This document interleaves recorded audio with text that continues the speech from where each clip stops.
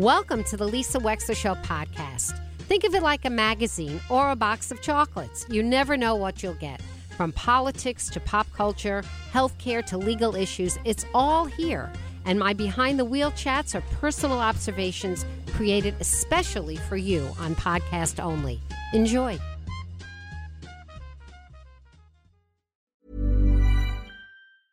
When you're ready to pop the question, the last thing you want to do is second-guess the ring. At BlueNile.com, you can design a one-of-a-kind ring with the ease and convenience of shopping online. Choose your diamond and setting. When you find the one, you'll get it delivered right to your door. Go to BlueNile.com and use promo code LISTEN to get $50 off your purchase of $500 or more. That's code LISTEN at BlueNile.com for $50 off your purchase. BlueNile.com, code LISTEN. Spring is my favorite time to start a new workout routine. With the weather warming up, it feels easier to get into the rhythm of things. Whether you have 20 minutes or an hour for a Pilates class or outdoor guided walk, Peloton has everything you need to help you get going. Get a head start on summer with Peloton at onepeloton.com. Winston Preparatory School is a leading school network for students with learning disabilities. Learn more about Winston Prep and register for an open house at www.winstonprep.edu. And welcome back to the show. What a privilege for me. Dr. Christine Shapter is with us in studio. Dr. Christine Shapter is a healthcare provider, notably starting as a nurse and then becoming a psychiatrist, which is a really beautiful journey. I got to know her because she is what we call a court-appointed independent psychiatrist, because the law of the state of Connecticut says that if you're going to commit somebody to stay in a psychiatric hospital against their will, that not only do you need the opinion of their treating psychiatrist in the hospital, but you need the opinion of two independent psychiatrists who don't get paid, who have nothing to do with the hospital itself. And Dr. Christine Shapter is one of a handful of psychiatrists who travels around the state of Connecticut willing to testify in these proceedings. That's how I've gotten to know her. I will say, as a human being, she is extraordinarily sensitive and wise. She was just honored in the Supreme Court building by the entire Probate Court Association in an assembly in April. And I didn't even know you were being honored. I was so happy to see you there, Dr. Shapter. You and I have spoken at length about some of the systemic things that we think could be improved in the system, but I really wanted, as a part one, for people to get to know you. Hello and welcome to the show today. Good morning. Good morning. So Dr. Shapter, first of all, a nurse and then a doctor. Tell us about that. Okay, so a little bit, yeah. Well, I actually started as a cellist at New England Conservatory. I always say that an angel came to me in a dream and told me to be a nurse. My mother was a nurse. My father was a physician. So I left music school and I went to become a nurse. And so... Do you still play the cello? I do. Oh. I do. When I have time. Wow. Okay. So then I was a nurse for about 15 years. I was working with Dr. George Perderzay, who is now director of the Wound Center at Hospital of Central Connecticut. He was my mentor. And I just really admired everything that he was doing, and I was learning from him, and I really wanted to be a doctor. So he put me in charge of the student fellows, the pre-college, like the pre-med students, the college students. And there was one wonderful student who said, asked me to read his college or his medical school essay. So I did, and I started to cry because he talked about having medicine be a calling. And I said, I really, really want to do this. And it was that student, he was probably 21 years old. He's now a surgeon in Oregon. He said to me, why don't you just do it? And I said, you know what? How old were you? I was 38. Okay. Were you on the older side in med school?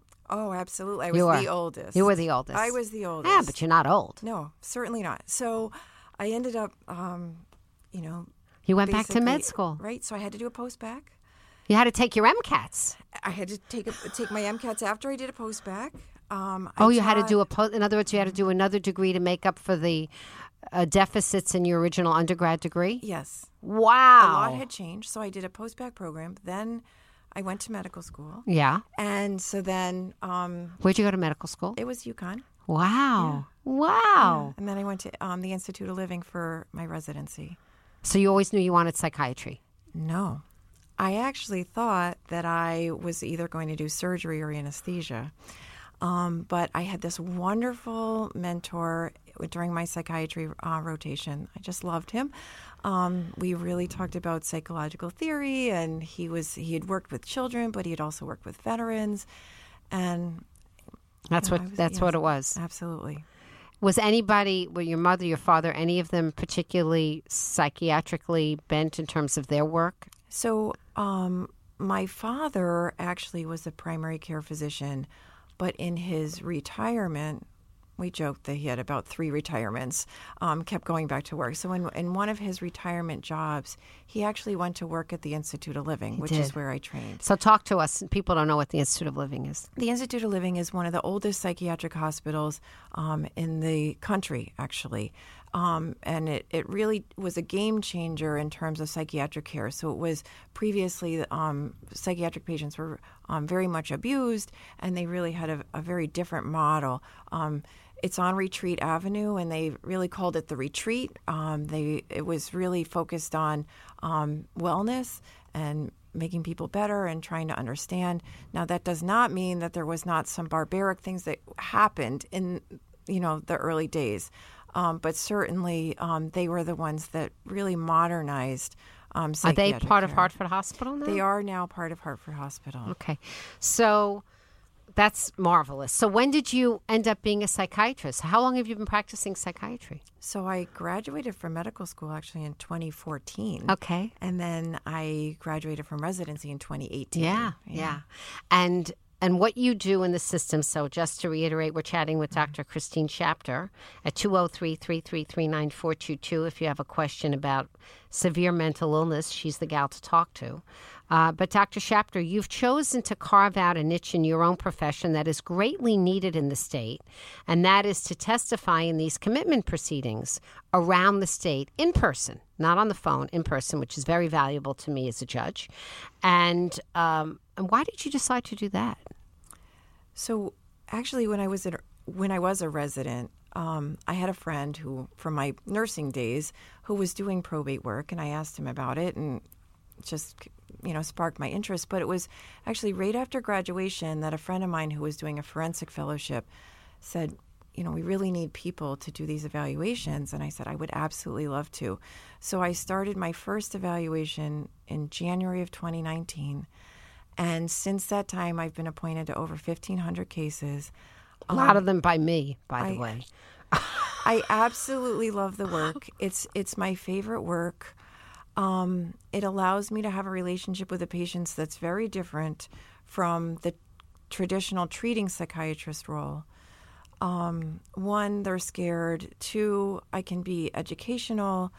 And I know all these patients because, unfortunately, when you have a serious persistent mental illness, you tend to be hospitalized frequently. So you go from hospital to hospital to hospital. So in the case that we had yesterday, that was my 4th evaluation of that particular patient. Frequently, who I did not get to meet because he chose not to attend the hearing. That's right. So I have to rely on you. Right. So, typically I have 3 or 4 evaluations of that person.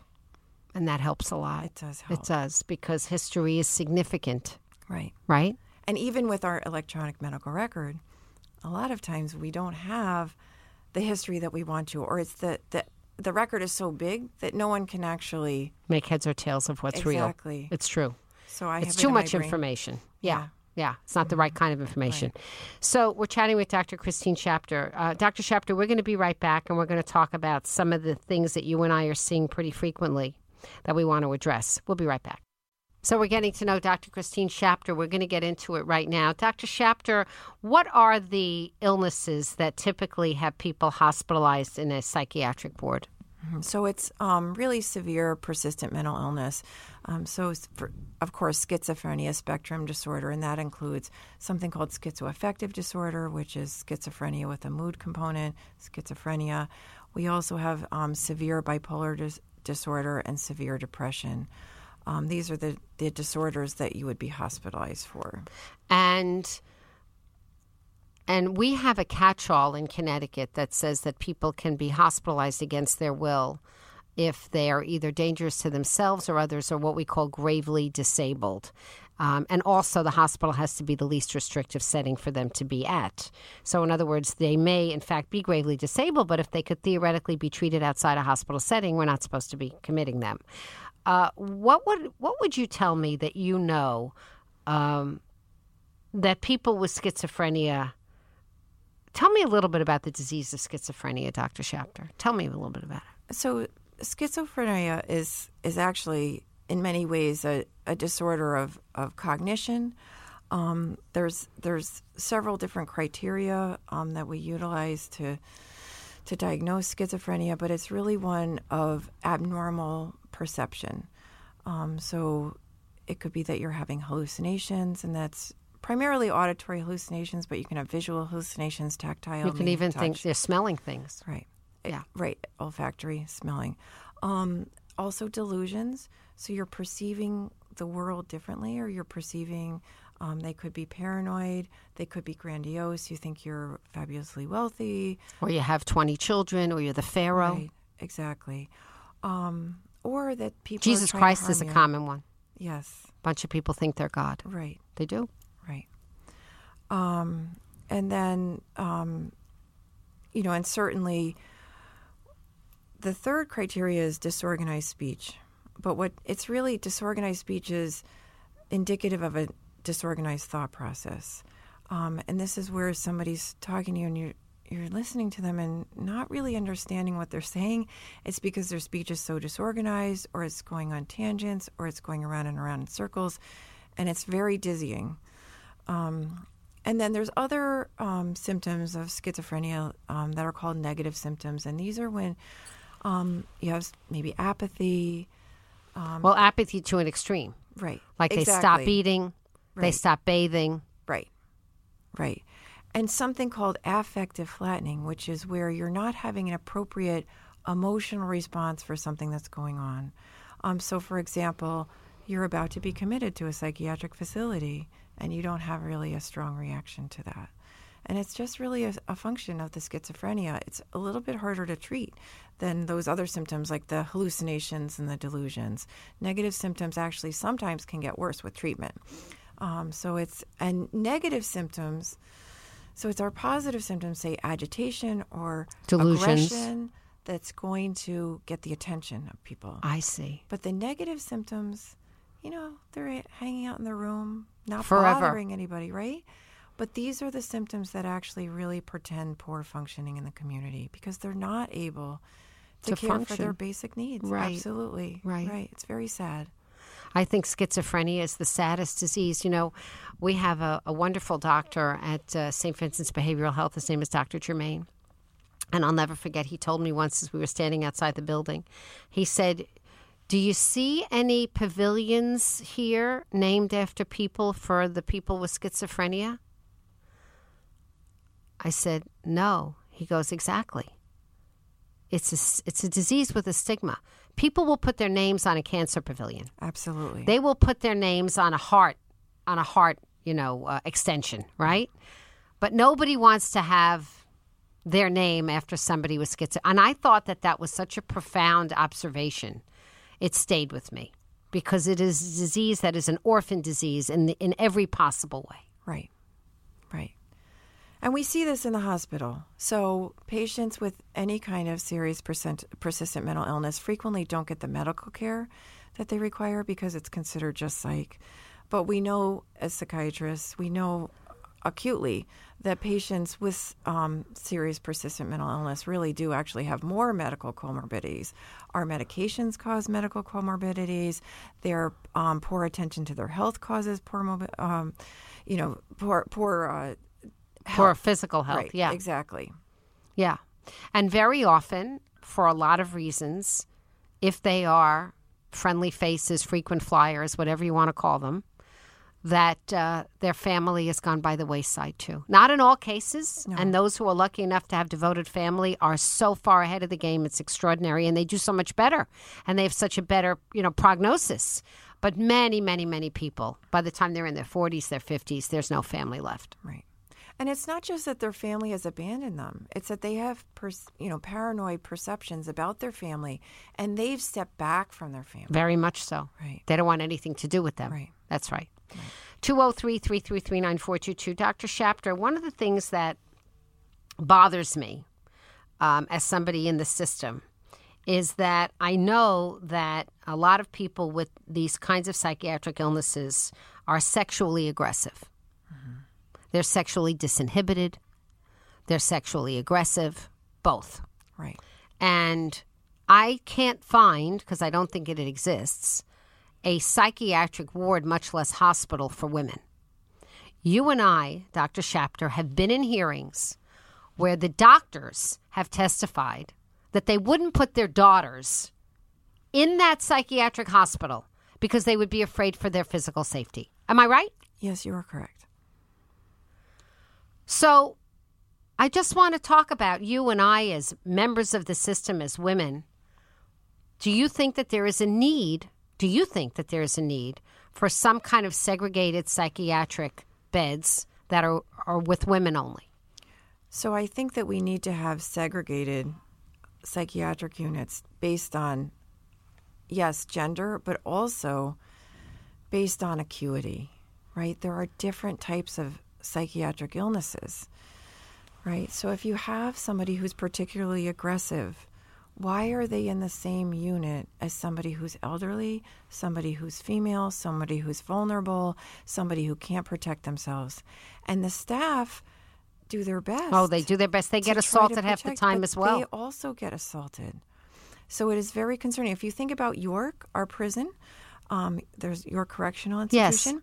That is a female-only prison. And then for the mental health prisoners that are male, they go to Garner Correctional Institution.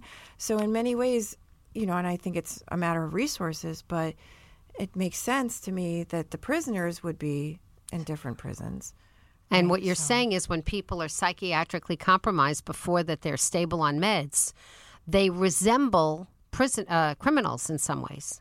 In terms of their aggression. I'm not talking about fault or culpability. We know there's a different disease thing going on. But in terms of behavior, they can resemble criminals. Am I right? Right. And many criminals, actually, to call it, do have a history of mental illness. Not all. Some. No. They say that the statistics are overwhelming, that if we actually surveyed the prison population, an extraordinary percentage of people have chronic mental illness. Absolutely. Severe, persistent mental illness. And the problem is, so we have mental health in the prisons. It probably could use to be more therapeutic. And I've done many commitment hearings where a prisoner is still in the middle of their sentence. And what we do is we plan to transfer them for a period of time to Connecticut Valley Hospital or Whiting, depending on their circumstances, for a period of hospitalization because the prison can't necessarily provide the level of therapy and the level of psychiatric treatment that they need. So they get transferred mid-sentence to a hospital like Connecticut Valley or Whiting, and then they get transferred back to the prison. As soon as they're stable. When they're stable. Right. Because here's the thing, and this you'd have to be with this population to understand it. It's like black and white. When somebody is so-called stable, it's a euphemism for being clear of thought, and you think you're talking to somebody where there's nothing wrong with them. Mm-hmm. But only as long as they're taking their medicine. Absolutely. And the minute they miss even a dose sometimes, even one dose, we've seen dramatic decompensation. It's shocking. That's in true. Some cases, right? That's true, yes. Let's go to Terry. Terry, quickly from Bridgeport. Did you want to speak about your cousin? Go ahead. Yeah, he was paranoid when his mom and dad were alive. His dad passed. His mother told me he was very paranoid. Now, this is the first time he is living on his own. He's going to be 73 in August. In his mind, there's nothing wrong with him. Where has he been living until now? And he lives by himself in a home. But you said this is the first time he's living on his own. How has he lived most of his life? He's lived with his parents. And his parents just recently passed? His dad passed 6 years ago. His mom passed 2.5. Wow. Years ago. And he hears voices that tell him he killed his mother. and the air conditioner's too loud. And I took him to a neurologist almost a month ago. We got home. I walk in the house. He opens the front door and starts screaming. I don't know who. He goes in the dining room and starts screaming at the same voice, even louder. Yeah. And when his dad was alive, he was on medication. He stopped, and his father told him, either you take the medication or get the heck out. Right. Well, Terry, Terry, wasn't very powerful. Terry, without those guardrails, he is obviously a candidate for commitment at some point if the symptoms render him gravely disabled. Because what will happen is there'll be a welfare check, there'll be a smell or an odor or something coming from his apartment. Somebody will see that he hasn't showered for a month and a half, and the police will bring him in. And then he'll be stable for a while, and the cycle will begin again unless he has some kind of supervised housing. And we don't have enough of that. We're actually going to go over this. Terry, I want to thank you for the call. You raised really important issues. I'm Lisa Wexler. We're sitting here chatting with Dr. Christine Shapter. Dr. Shapter, can you stay with us another few minutes, or are you running? I'm going to do here. this. Absolutely. Let's do this. Yeah, 203-333-9422. We're chatting with Dr. Christine Shapter. We're doing an in-depth look at the issues, and we could have this conversation for hours and hours, but we're going to touch on some of the bigger issues. If you've got a family member or somebody with this kind of problem, paranoid schizophrenia, bipolar disorder that, has really gone into a very deep psychiatric illness or even severe depression, you can pick up the phone and call us. The telephone number is 203-333-9422. That's 203-333-9422. We're going to do news, weather, and traffic at the top of the hour. We're coming back with Dr. Christine Shapter, psychiatrist, when we return. So we're getting to know Dr. Christine Shapter. We're going to get into it right now. So have you ever advocated, Dr. Shapter? I mean, you're now at Waterbury Hospital, right? Yes, I am. And you're a member of the staff there? Yes, I'm the director of inpatient psychiatry. Okay. So, and do they have a big psychiatric unit? So we have a 30-bed psychiatric 30-bed. unit. So are you advocating at Waterbury that there be some kind of separation or segregation depending on the condition or the gender? So we do, it's not based on gender. We have different parts of the unit. So we don't have different units. So a bigger psychiatric hospital, like say the Institute of Living, has different units. We have one 30-bed unit, but we do have certain patients in one area that are maybe more aggressive, other patients that are, You do try and do that? We do try to segregate them based on, it's not really segregation per se. It's more kind of like separating out based on their type of illness or their current condition. And their symptoms, right? Frankly. And then you can always move somebody when they're starting to take meds. You can step them down to another piece as soon as they start to get well. Right. We're chatting with Dr. Christine Shapter. What many people don't know in Connecticut, just let's talk a little bit about the law for a moment, is that you can be compelled to take medicine against your consent. I mean, most people don't know that. You can. There are very stringent requirements that happen before that happens. But you can be forced to be, cuckoo's nest. You can be forced to be strapped down and get a shot of something that will calm you down or begin to address your psychosis, even if you don't want to. You can do that only in a hospital. You can't be forced to do it unless you're already committed to a psychiatric hospital. And you can't do it unless a whole bunch of doctors think that you have to be able to do it. I mean, there are a lot of doctors along the way, at least 3 for the med proceeding alone, and then 2 independent ones and the treating one for the commitment. So typically at least 5 or 6 doctors have looked at you before this can happen, right? It's a lot of doctors. Plus you need a judge to agree. Right? And plus there has to be a conservator who's another independent person who has to say, you know what, I've listened to all the testimony and I agree this person needs meds even though they don't want to take it. So there are a lot of safeguards, but there is a mechanism in Connecticut to force people to take medicine if they don't want to. You just have to jump through a lot of hoops to do it.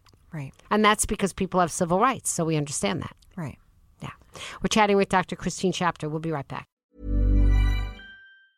It's that time of the year. Your vacation is coming up. You can already hear the beach waves, feel the warm breeze, relax, and think about work. You really, really want it all to work out while you're away. Monday.com gives you and the team that peace of mind. When all work is on one platform and everyone's in sync, things just flow. Wherever you are, tap the banner to go to Monday.com. Life is full of awesome what-ifs, and some not so much, like unexpected medical costs. That's why United Healthcare provides Health Protector Guard fixed indemnity insurance plans to supplement your primary plan and help manage out-of-pocket costs. Learn more at uh1.com. We have the privilege of having Dr. Christine Shapter in studio with us, so we're going to continue with this conversation.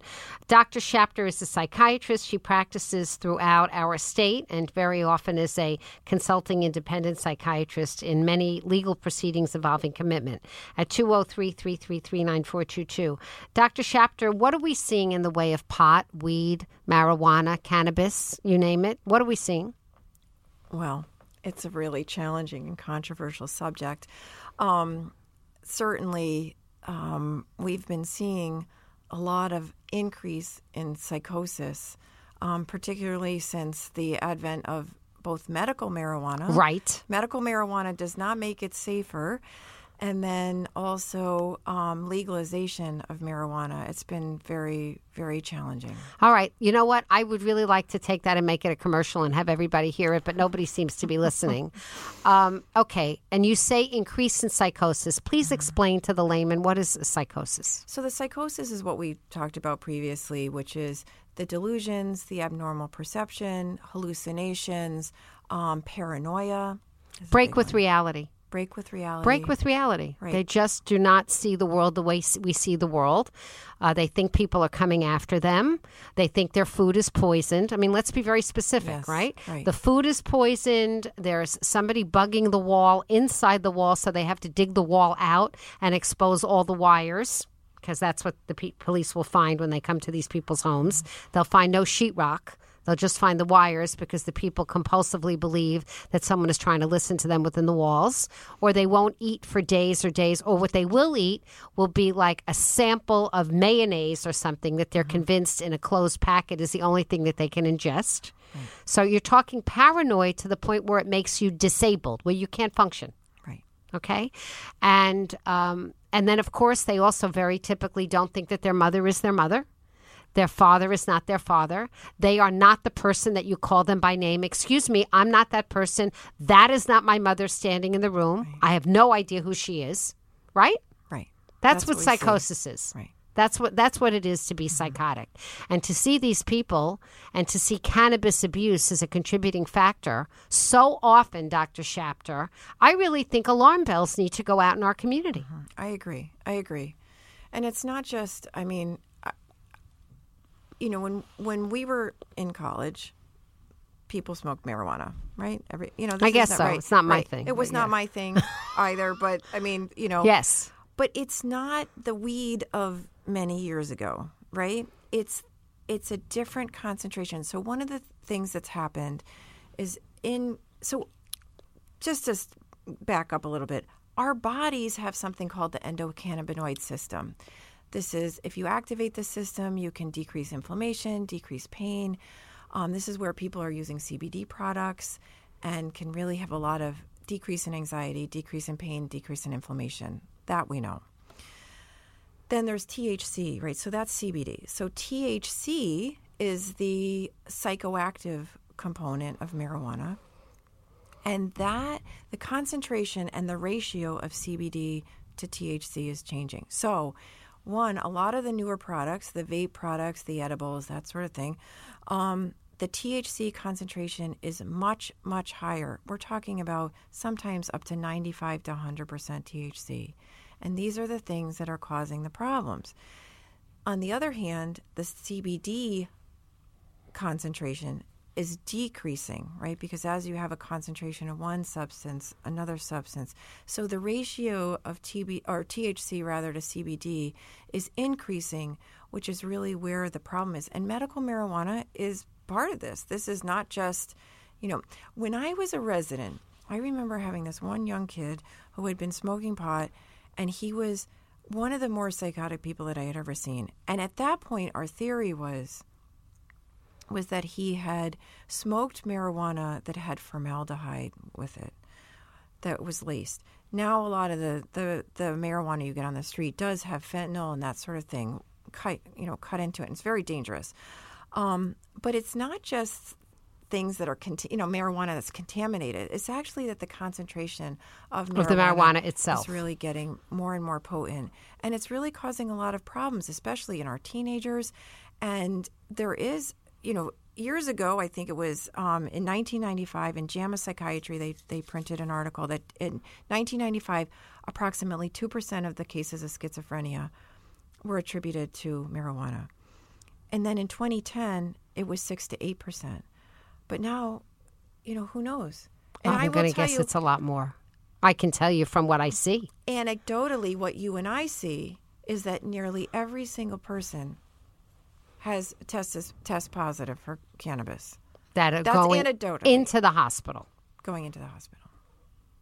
I mean, that is we have to just pause and say that our young people and our politicians have been sold a bill of goods about the neutral or even beneficial aspects of marijuana. Mm-hmm. They've just been sold a bill of goods because there's a lot of money in it now. Mm-hmm. And there's a lot of societal angst about having put people in jail for it now. And, going back to our conversation about what America does with the pendulum, I don't think we wanted anybody to go to jail anymore for it, right? No. But why didn't we just leave it decriminalized for a while? Why did we have to go and make it absolutely legal for everyone? Mm-hmm. We could have made it an infraction. We could have said, we don't really approve of it that much, but we don't want you to go to jail for it. But the jury is out on whether or not you should use it. So let's leave it alone. We didn't do that. No. And we haven't really dedicated the amount of research, right? If you think about if you're bringing a new drug to market, how much research goes into it? We didn't do that due diligence with marijuana. Let's go to Andy from Derby. Andy, go ahead, please. Lisa, shalom. Shalom. Doc, I'm wondering, how does THC affect people with ADHD? Well, it depends. Certainly ADHD is one of my. I love treating people with ADHD, truthfully, because I think that it's a disease with much broader implications than just concentration. So the typical treatment of ADHD is going to be stimulants, but also working on organization and that sort of thing. And if you're a child, working with the family. So THC, how does it affect ADHD? It would be paradoxical, no? Wouldn't it tend to make them more anxious rather than calm? Yes, it actually could make you more anxious because really what you're doing is you're really slowing down the brain with THC or activating other areas of the brain versus what you need to do with ADHD. So that's really interesting. It's a good question, Andy. And you know why I like the question? I want to spend a little more time on it, Dr. Shapter, if you don't mind.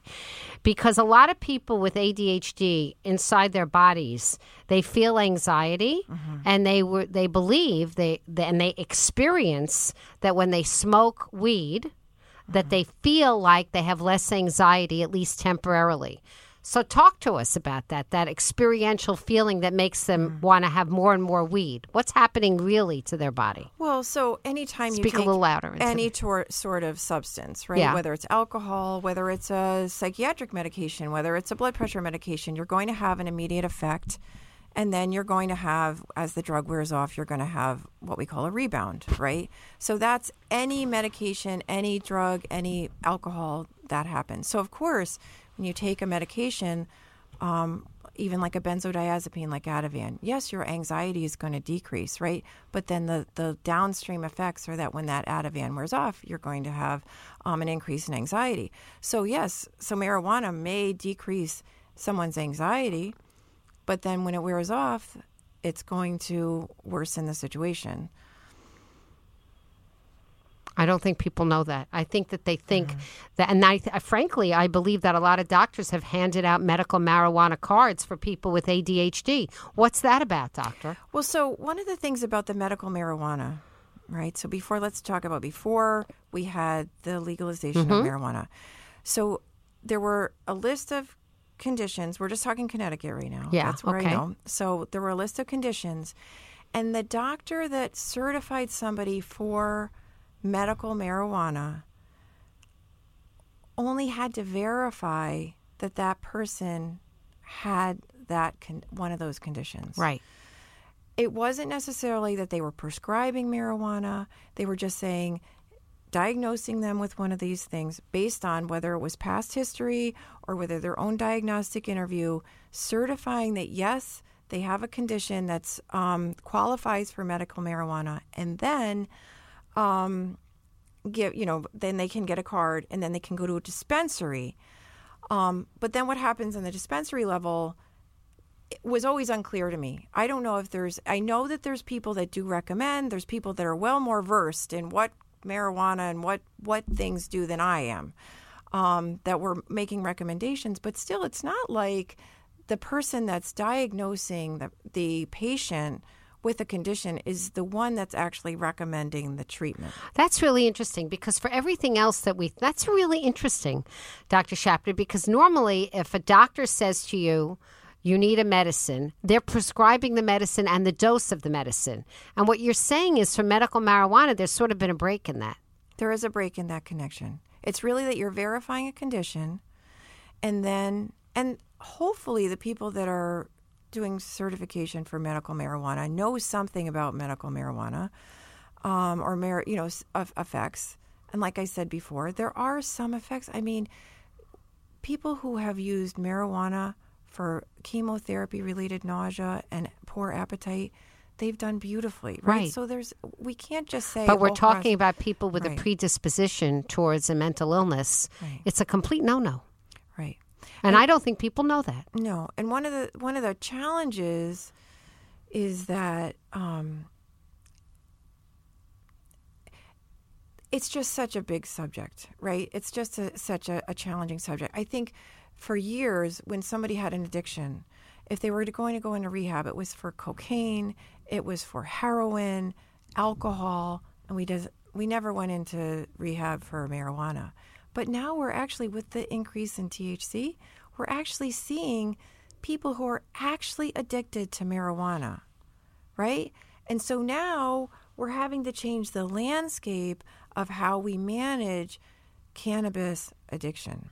And I just want to say that just as a cautionary tale, and then we have to let you go, but it's been so wonderful to have you here, that if you are somebody with a history of bipolar disorder, severe depression, really any kind of depression, and certainly schizophrenia, that taking pot is not only going to blunt the effect of the medicine that you think you're taking for your underlying condition. Isn't that true? That's what the doctors keep telling me. That's right. So it's making the medicine you think you're taking help you, not help you. Mm-hmm. But it could also induce psychosis. It can make you sicker again. True. Absolutely. So you should stay away from it. You really should. It's very common sense to me. Dr. Christine Shapter, thank you very much for being here. This is, as far as I'm concerned, a part one. We'll have to have you back. Thank you so much. Thank you. We'll be right back with Wayne Winston. Stay tuned.